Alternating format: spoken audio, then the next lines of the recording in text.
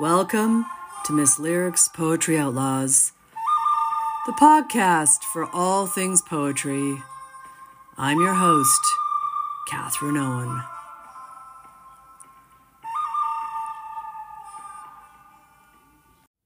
Hey Outlaws, happy February. I know some people find February depressing, or it's just this Valentine's month where we all have to go out and spend lots of money on chocolates and flowers.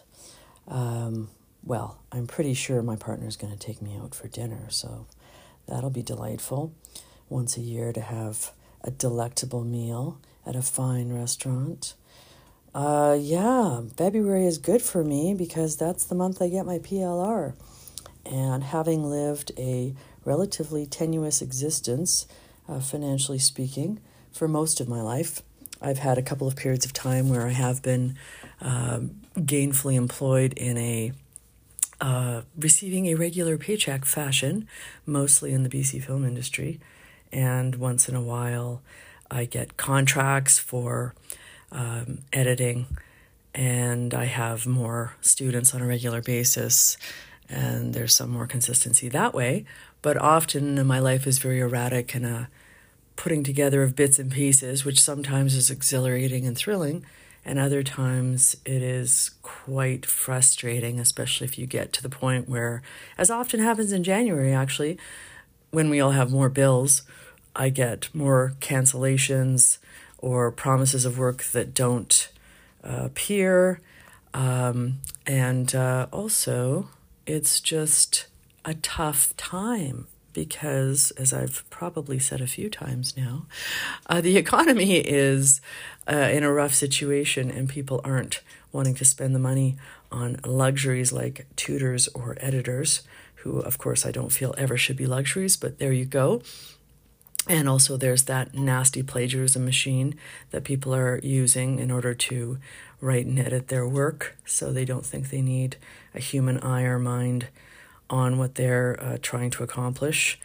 I always saw myself as a collaborator in assisting students and writers, and I still do, to create their best work, which involves using your own mind, not just using a piece of technology as a crutch. But there you have it. So February is PLR month, and that's public lending rights. So that is the dividends that writers will get from books that are in the public libraries, and essentially they'll survey the public libraries and you'll get hits. I think you can get up to 7 hits now of a book in a library. And depending on that, and depending on how new your book is, I think they only give you 20 years in total now. So at this point, my first book will have fallen off their hit list. And then you get a check that is actually decent, sizable, enables me to pay my taxes every year, for one, and sometimes do a few other things, which this year will include going on tour. It's not as long a tour as I've done in the past. My longest tour was for Frenzy, where I went from one end of the country to the other, and I had 27 different dates for events. And yeah, essentially my whole life fell apart in 5.5 weeks. But, no regrets because I'm a fool. This is what I live for. What could I say?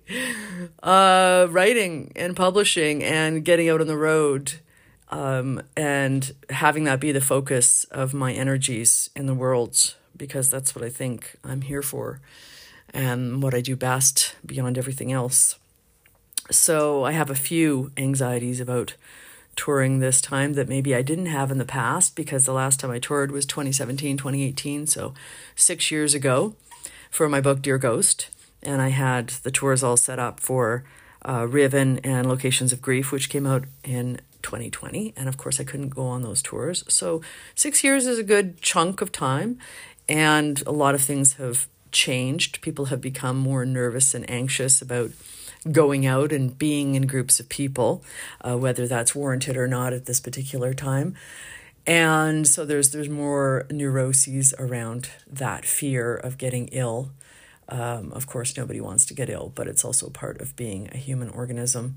So we do what we can And hopefully we don't shut our lives down as completely as we've been compelled to, because getting out to art events is, of course, a core source of nourishment for being an artist and, being somebody fully alive in the world. But I think that, audiences are going to be smaller, and, perhaps it will just be a little bit more difficult to feel the connections that I used to feel from going out on tour. And I hope that's not the case, of course. I hope that I'm pleasantly surprised as always. And when I went on my last tour, I decided that I was going to have a very low bar for what made me happy. And one of it was you have to just sell one book. That's it. And then I realized that that's even not low enough of a bar, because there's invariably going to be a couple of events where you might not sell any. And of course you want it to be otherwise. But the realistic, truth is that a lot of times people might want to come out and hear a poet read, but they don't have the money to buy the book, or they can't prioritize the money to buy the book, even though it's $20. And most of us, myself included, will go out for, a sandwich and a glass of wine for that same price or more, and not think twice about it. But having a book of poems that you might reread many times, hopefully, over the years, it seems harder to spend that $20. So that's one of my anxieties. And the other one is that my body hurts a lot more than it used to. So it's not quite as easy to relish the thought of, sleeping on people's couches. I have more of an issue sleeping, period. So as we all know, even when we're in the peppiest state of youth, traveling around and, bopping about in unfamiliar environments can be exhausting. So I'm going to have to transcend myself for art, which is one of my core mantras, and focus on the book, because this week's episode, and this is the intro to it, is going to be about why perform, what is important about performance, what are the yays and nays of performing.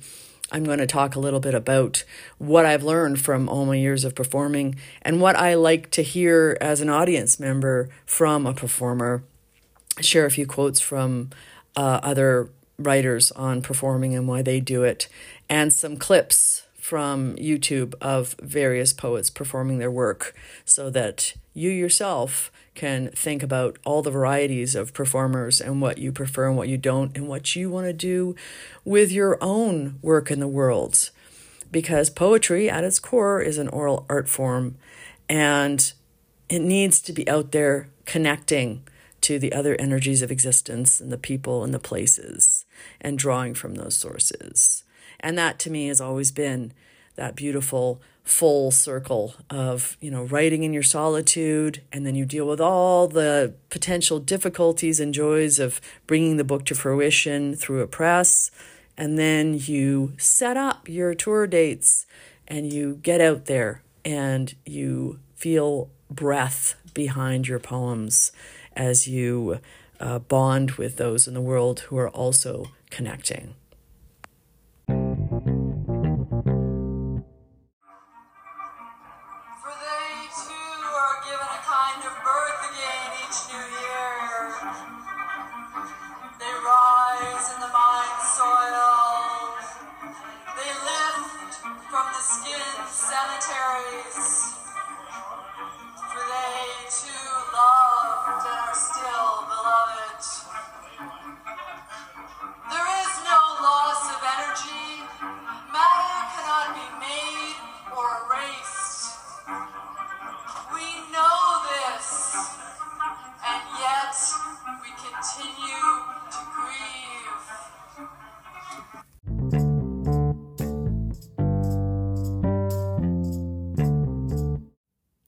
From the section on performing in the chapter called Reading, Revising, and Performing in my collection of 58, mostly poets, on all the aspects of being a Canadian poet in the world, called The Other 23 and a Half Hours, or Everything You Wanted to Know That Your MFA Didn't Teach You.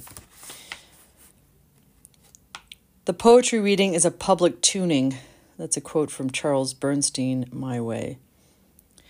Poetry is an oral art form, and thus it deserves, even demands, to be read aloud. Many poets have grounded themselves more fully in their art form through reciting to an audience. And when listening to poets recite, the audience is often transported by the music of the words and the beauty of the images, or challenged by the experimental approach to form, sound, or ideas. These days, there are multiple opportunities for poets to recite and listen to others read. From regular series like the long-running Art Bar Poetry Series in Toronto to special events and random guerrilla-style recitations on the street. Many poets begin their reading experience with a stint at an open mic night. Okay, there's a section in there that I read in Season 2, Episode 16, when I talk briefly for about 4 minutes and 16 seconds about performing poetry, and mostly focus on Catherine Graham's discussion of performance and one of her poems. So this is going to be a much longer discussion of performing poetry. So I talk later on in this section on how I began reciting and how it started to have meaning for me. Reciting poetry for me was eventually also a life-changing practice. When I started writing, I never thought about performing. A classic introvert, believe it or not. I had never felt the desire to get up in front of an audience, preferring to compose and recite to myself in solitude. Apart from the fact that I was raised playing violin and I was compelled to perform in front of an audience, often on the stage at the Orpheum every year. But by myself, no. However, when I was in my later teens, I started to attend meetings of the Burnaby Writers Society. Here I learned that performing was de rigueur if you're a poet of any ilk. And my competitive nature stirring after listening to too many umming and ahhing reciters, I got up at one of the regular events at the art gallery and read 3 poems. It was harder than I imagined. Quite an out-of-body experience as I stuttered through them rapidly, hands trembling, and then sat down fast. Perhaps I wasn't quite as bad as I thought. Those invitations to read again kept coming. From Evelyn Lau, both of us still adolescents at the time, at a happening called This Ain't No Greasy Kid Stuff, Poets Under 25 with Alexandra Oliver, and in Victoria with Patricia Young and PK Page, the latter of whom was tremendously gracious to me, although I was likely far from mind-blowing as either a poet or a performer at that age. And then I say at the end, touring leads to contact with a network of poets, and most importantly, multiple recitations from a book honors the oral strengths of the poems within. I have gone on 8 cross-Canada tours. Now this will be coming up on my 13th. I believe I have 13 events for the 13th. One of which, as I've already mentioned, in 2009 involved over 27 events stretching from Victoria, BC to St. John's, Newfoundland. And whether I'm having sing-alongs of the Ballad of the Metal Men from my 2012 poetry collection, Troy Baritz, with small town seniors, or reciting elegies in a Wolfe Island, Ontario cemetery as chickens cluck and a donkey brays, I know I am doing something vital to enlarge the art of writing in the world. And in turn, performing has changed me into someone less afraid, more confident in my breath, posture, and ability to project in all senses of that word. Me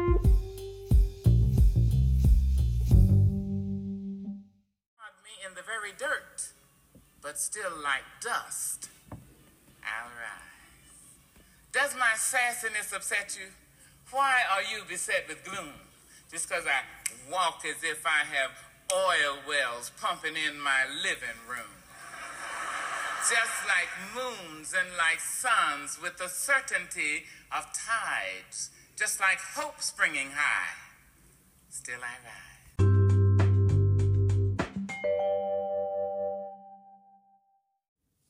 So we started with part of a performance that I did in 2015 with the band Alchemy Chamber at the Media Club in Vancouver, and it was a piece that I specifically wrote for New Year's Eve called Begin with the Dead.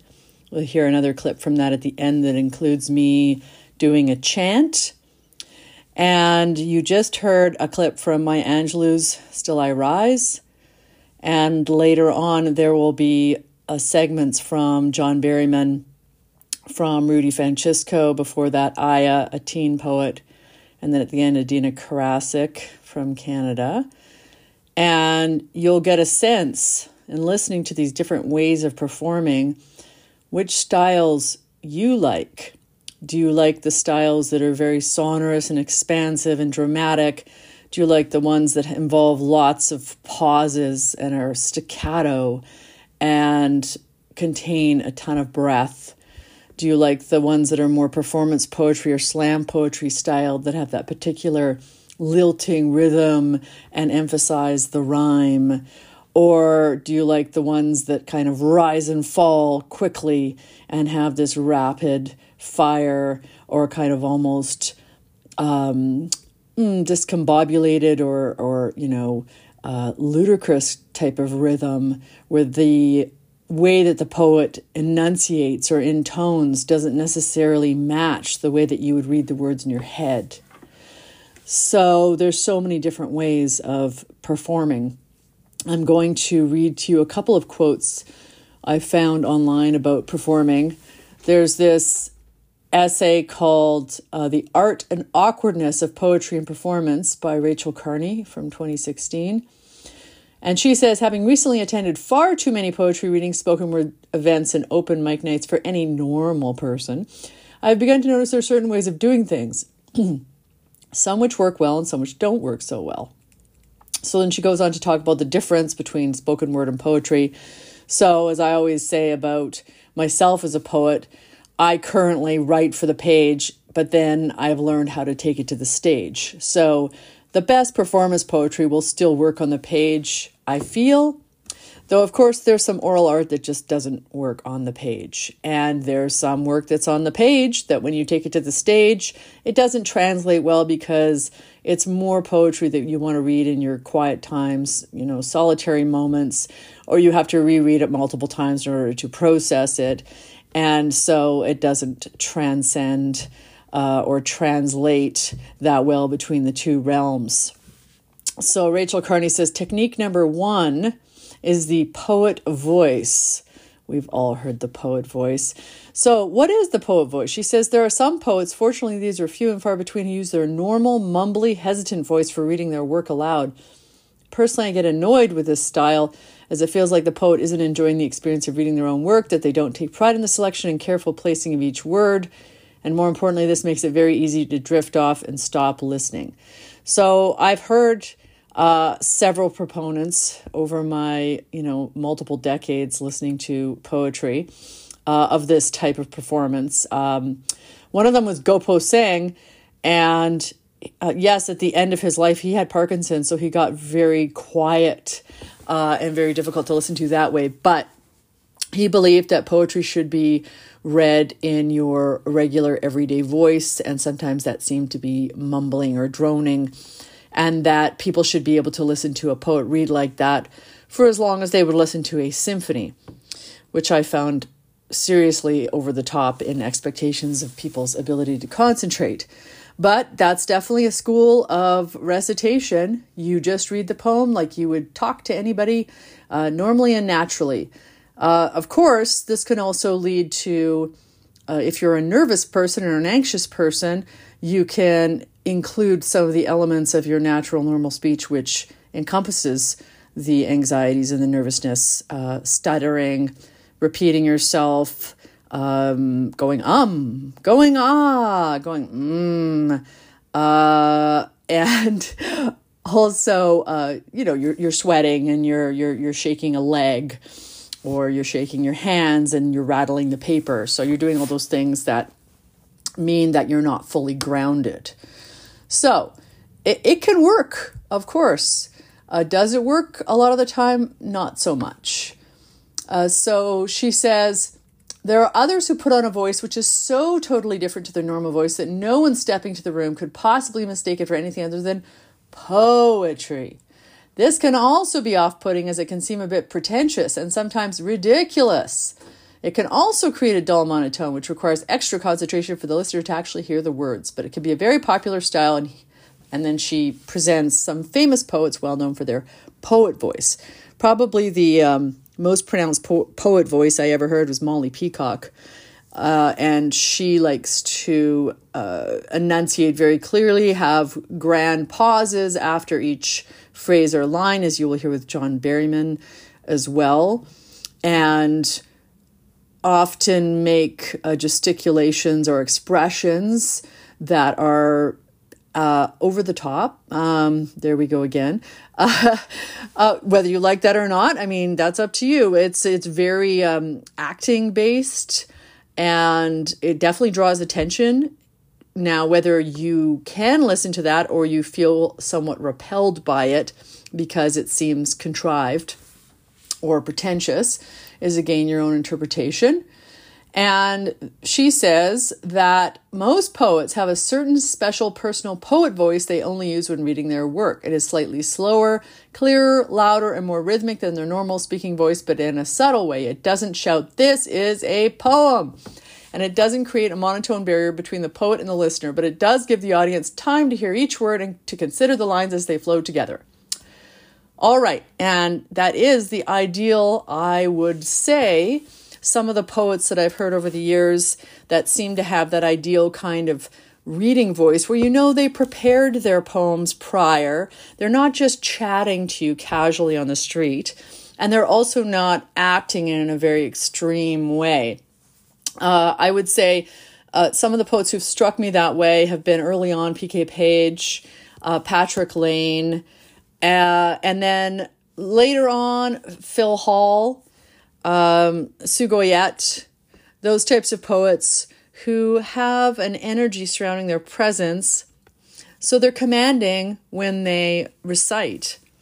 And with Phil, it was the addition also of him playing his banjo or guitar, I can't remember now, but he was playing protest songs, and of course we have, Bill Bissett with his maraca.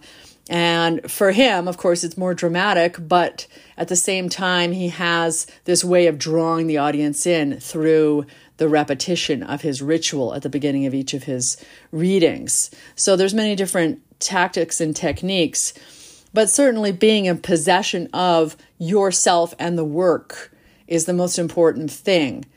So I'll talk about that in the next segment, the do's and don'ts, or the yays and nays, or, the what works and the what doesn't work, and how to make it work better. So I'll end this section with Pen Camp. Oh, she's another one that I saw early on. And there's an entirely different experience because she is more connected to the spoken word performative community, and she has work that requires droning and chanting and repetition and these kind of choral parts, and it's extremely memorable. And so she's talking in a League of Canadian Poets newsletter about finding the actor inside of you. Yes, the actor, but I think that it becomes so organic when you've done it for so many years, and you're acting the part of yourself and you're acting the part of your poems, and that combination, to be loyal, to be genuine. That's the aim. She says, reading your poem is a performance. It is not a lecture, a talking to. Yes, that can happen too. I like John Pass's poetry a lot, but sometimes he would get into the over lecturing feel prior. So you would have introductions to the poems that were much, much longer than the poems themselves. So you have to try, I believe, to find a balance between both of those elements of your reading. She says, it is a deep sharing of your creativity. Performance is simply communicating, telling your story to those who want to hear it. Believe me, the audience wants to be entertained, and this is deep entertainment. There's times when, as a poet, you can start feeling like you're a kind of semi-comedian, and I'm sure, Billy Collins doesn't mind feeling that way. But a lot of poets, most poets, I would say, want moments of humor, but don't want to be seen as, general clowns or fools. The audience wants you to succeed to convince them, to move them. The audience participates in listening to you. Your failure, your humiliation is theirs. The audience shares in your creation the gift you offer of your voice and your poem. And that seems rather frightening, doesn't it? That everything you do matters to the audience. But the audience does demand, deserve, and require a level of respect and focus and attention, because that's what you're trying to do. You're trying to deliver your communication, which is your gift. So Ursula Le Guin says, telling is listening. You have to listen to yourself first in order to be able to tell most effectively. Telling is a gift you wrap and present to the audience. It is a kind of magical transformation in which you share the poem you have translated from the ether. You transmit your piece into the minds of your listeners through your evocative presentation. How do we lift the poem off the page? When the words themselves, PennKemp says, are allowed to speak through you. They are loud or soft or squealing as you choose. Performance is rhythm. Yes, once you find the rhythm of your poem, the words speak you. And that's another element that I noticed in many of the poets that I love watching and listening to, is you get a sense that it's flowing through their body, the words, the sounds, the rhythms. And so their body will move. And I know my body moves when I'm reciting, your hands and your hips. And there is a sense that everything is participating in the creation of the poem in performance. Let the current of words carry you in your delivery. Once you find the rhythm, you can't just mutter the words or speed them along to get the ordeal over with. Again, transcend yourself for art. Sometimes we find it easy to write and edit a piece of work, but difficult to read it out loud. But, Penn concludes, when we have spent so much time perfecting the work, it deserves an audience.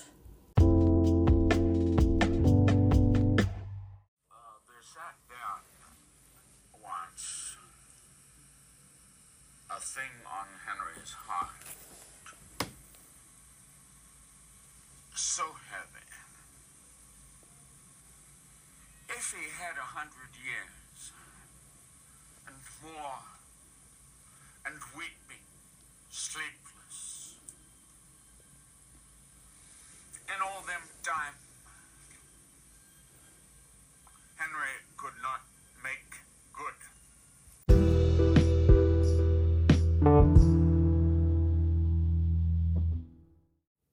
All right, and finally, what over the course of multiple decades have I not enjoyed when it comes to poetry and performing, and what do I love, and how do I do this myself? How do I try to do this myself as much as possible when I'm performing? So, first of all, number one, I really dislike it when a poet gets up to the microphone and starts by saying, That's the first thing they do. They say, And possibly multiple times through the reading, they will say variants on, That's very distracting. The ear doesn't want to listen to, And I know as a poet, I've mostly trained myself out of such sounds, such interrupters. It's much more difficult as a podcaster because I'm talking in a more casual way. So I might fit in the so's or the ums or things like that. But when I'm reciting poetry, I try very hard to not certainly never start with an and hopefully not put any in throughout my performance. So the second thing, number two, I personally don't like to see is I don't like to see the poet unprepared. Perhaps you might want to be spontaneous with some element of your performance, but getting up there, not knowing what poem you're going to start with, which one you're going to read next, which one you're going to finish with, in any sense, leafing and shuffling and making a lot of noise with papers, that's really problematic.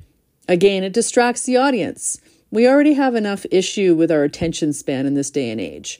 So if you're going to get up there and waste people's time, and you have to always remember that people have made the choice to come out in this afternoon, this evening event, to spend their time at the very least, possibly also their money, and maybe they've made other kinds of sacrifices to come to your performance.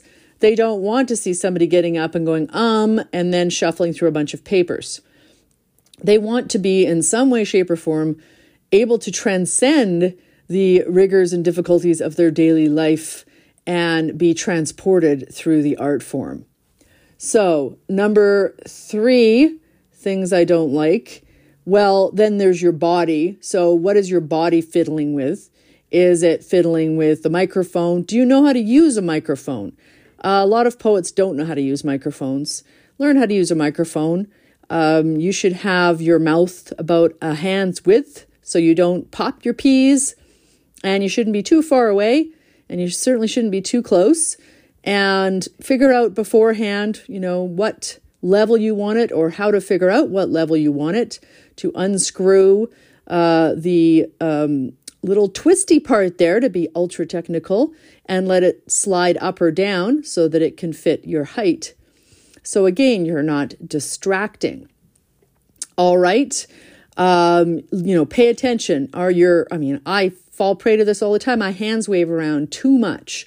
It's fine to be, gesticulating somewhat and be dramatic, but if your arms wave around way too much, you look like you're going to take off. So again, distracting the audience. You try to lessen those distractions as much as possible so that you can be heard. I mean, some things you have no control over. I remember when my hair was excessively long and a man came up to me and he said, "You should put your hair up. I'm distracted by your hair." And I just thought, well, you should close your eyes then, I mean, that's absurd. Close your fucking eyes if you get distracted by a woman's hair or any other aspect of her beauty or, whatever. A dude, his muscles. Listen to the words.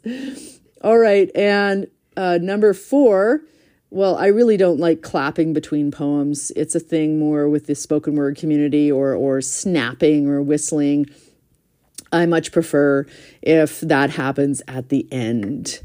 So you want to end on some note that makes the audience know that you're ending. It's not just like a dribble and a drift away. It has some kind of dramatic climax to it. And please, I would say this is number 5, don't apologize or excuse yourself. This is 5 and 6 and 7. Don't apologize and excuse yourself. Don't say, "Oh, I'm sorry, these poems are so dark, and, I'll try to cheer you up afterwards with a light, funny one." Most people who come to poetry readings are adults and they've been through all kinds of shit in their lives, and they don't need you to patronize them by apologizing for reading poems about, abortion or suicide or any of the other difficult things we go through, mental health issues, giving birth, and so forth. And, that goes with not having to give extensive, elaborative introductions. You want to do some kind of anchoring, but don't make them into mini lectures. And try to create some kind of texture. If you don't have any texture, if you're just reading the same poem over and over again, essentially, people are going to fall asleep. So try to create some texture where you have moments that are incredibly serious and moments where you might, evoke a laugh. But at the same time, these are unpredictable situations. So you cannot say, if you get hung up on the fact that here's where my laugh comes in and the audience doesn't respond that way, you're going to be taken off guard. So just try to go with your own flow. And again, transcend yourself for art. Try to get out of yourself. The poetry readings I enjoy least are the ones where the poet is pushing themselves into my face too much, in the sense that they're saying, "Oh, I have a cold," or, "Oh, I had a busy day at work," and so on and so forth. This is not, the doctors, the psychiatrists. This is a place where people come to listen to art. So try to get out of yourself. And, when you're traveling, when you're touring, there's going to be all kinds of times where you're super tired. You had difficulties with transportation. Maybe your accommodation fell through. There's all kinds of issues. Maybe you haven't sold a book in a couple of readings and you're starting to get really miffed and, even misanthropic, God forbid. So you have to get outside of yourself in order to create a good performance. So these are some of the things I don't like to see. So how do I do the things that I want to do in a reading? Well, number 1 for me is that I try to get enough sleep and I try to eat properly on the road, not drink too much. Sometimes in the past I haven't managed that, but I think I will from this point on. Yes. And just be in a physical, mental state of preparedness as much as possible. Before I recite, I always do breath exercises and I work on my posture. I run through scales. I try to do various things to prepare my voice and my lungs to recite so I can project, so I can feel confident. I always go through the reading I'm going to do, and I make sure that I'm not going to be startled suddenly by the fact that, oh, there's a typo in that poem, or, I repeated a word I didn't want, or I don't know how to even pronounce that word. You don't want to be taken aback like that in the middle. I mean, you're not going to be perfect. It's very rare. There's moments where you might fumble over a word or forget a word, especially if you're reciting from memory, and you just have to try to keep going and flow through that. I always aim to start my performances with either a song or a chant or a poem I have memorized, often from another poet, so that I get up and I'm instantly in performance mode. I don't get up and go, and I don't get up and go, oh, hi, oh, it's so nice to see you, oh, it's been tough getting here, oh, all that kind of stuff, which is, unnecessary preamble.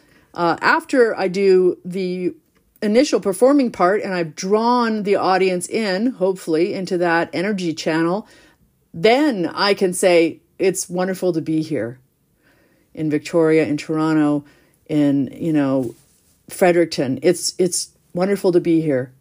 And you should definitely convey a sense of gratitude and appreciation for your audience, but don't make that the first thing. You want to draw them into the performance.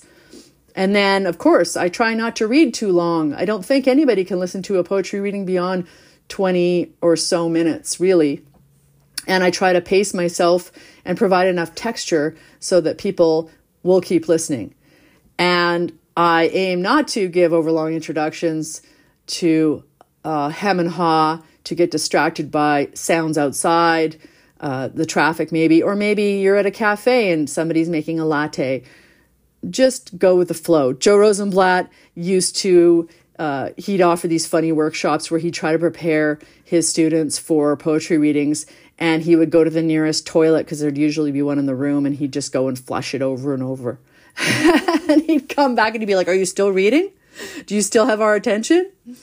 So, and then you want to conclude by saying thank you and then end with a poem, because you want to leave your audience with the reason why they came to hear you. So that's my 2 bits plus on poetry and performance. Stay fierce, word musicians. Of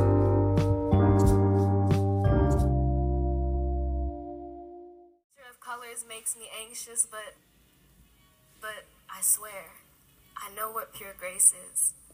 We live in a world where the mindset is money. You kill bees, but ask for honey now. Why would you kill what has the power to create and sustain?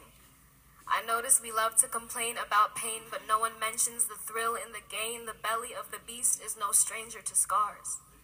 Holds an undeniable hunger, and sometimes I question why the only way to feed the beast is fight violence with more violence. Enticing fire to seek prey and annihilate, cause chaos but expect silence. I'm okay with that. I play my daughter's ukulele, and the strings want to know what they did to deserve this kind of torture.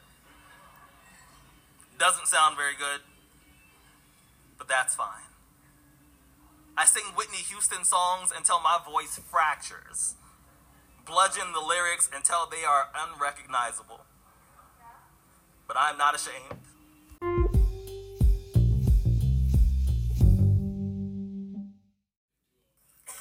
This is a poem, twittering with clotted stick, split with rusted axis, synaptic axis, recess, masastic, elastic, massacres, a flossy fuzz fidgets like a pissy pussy poser.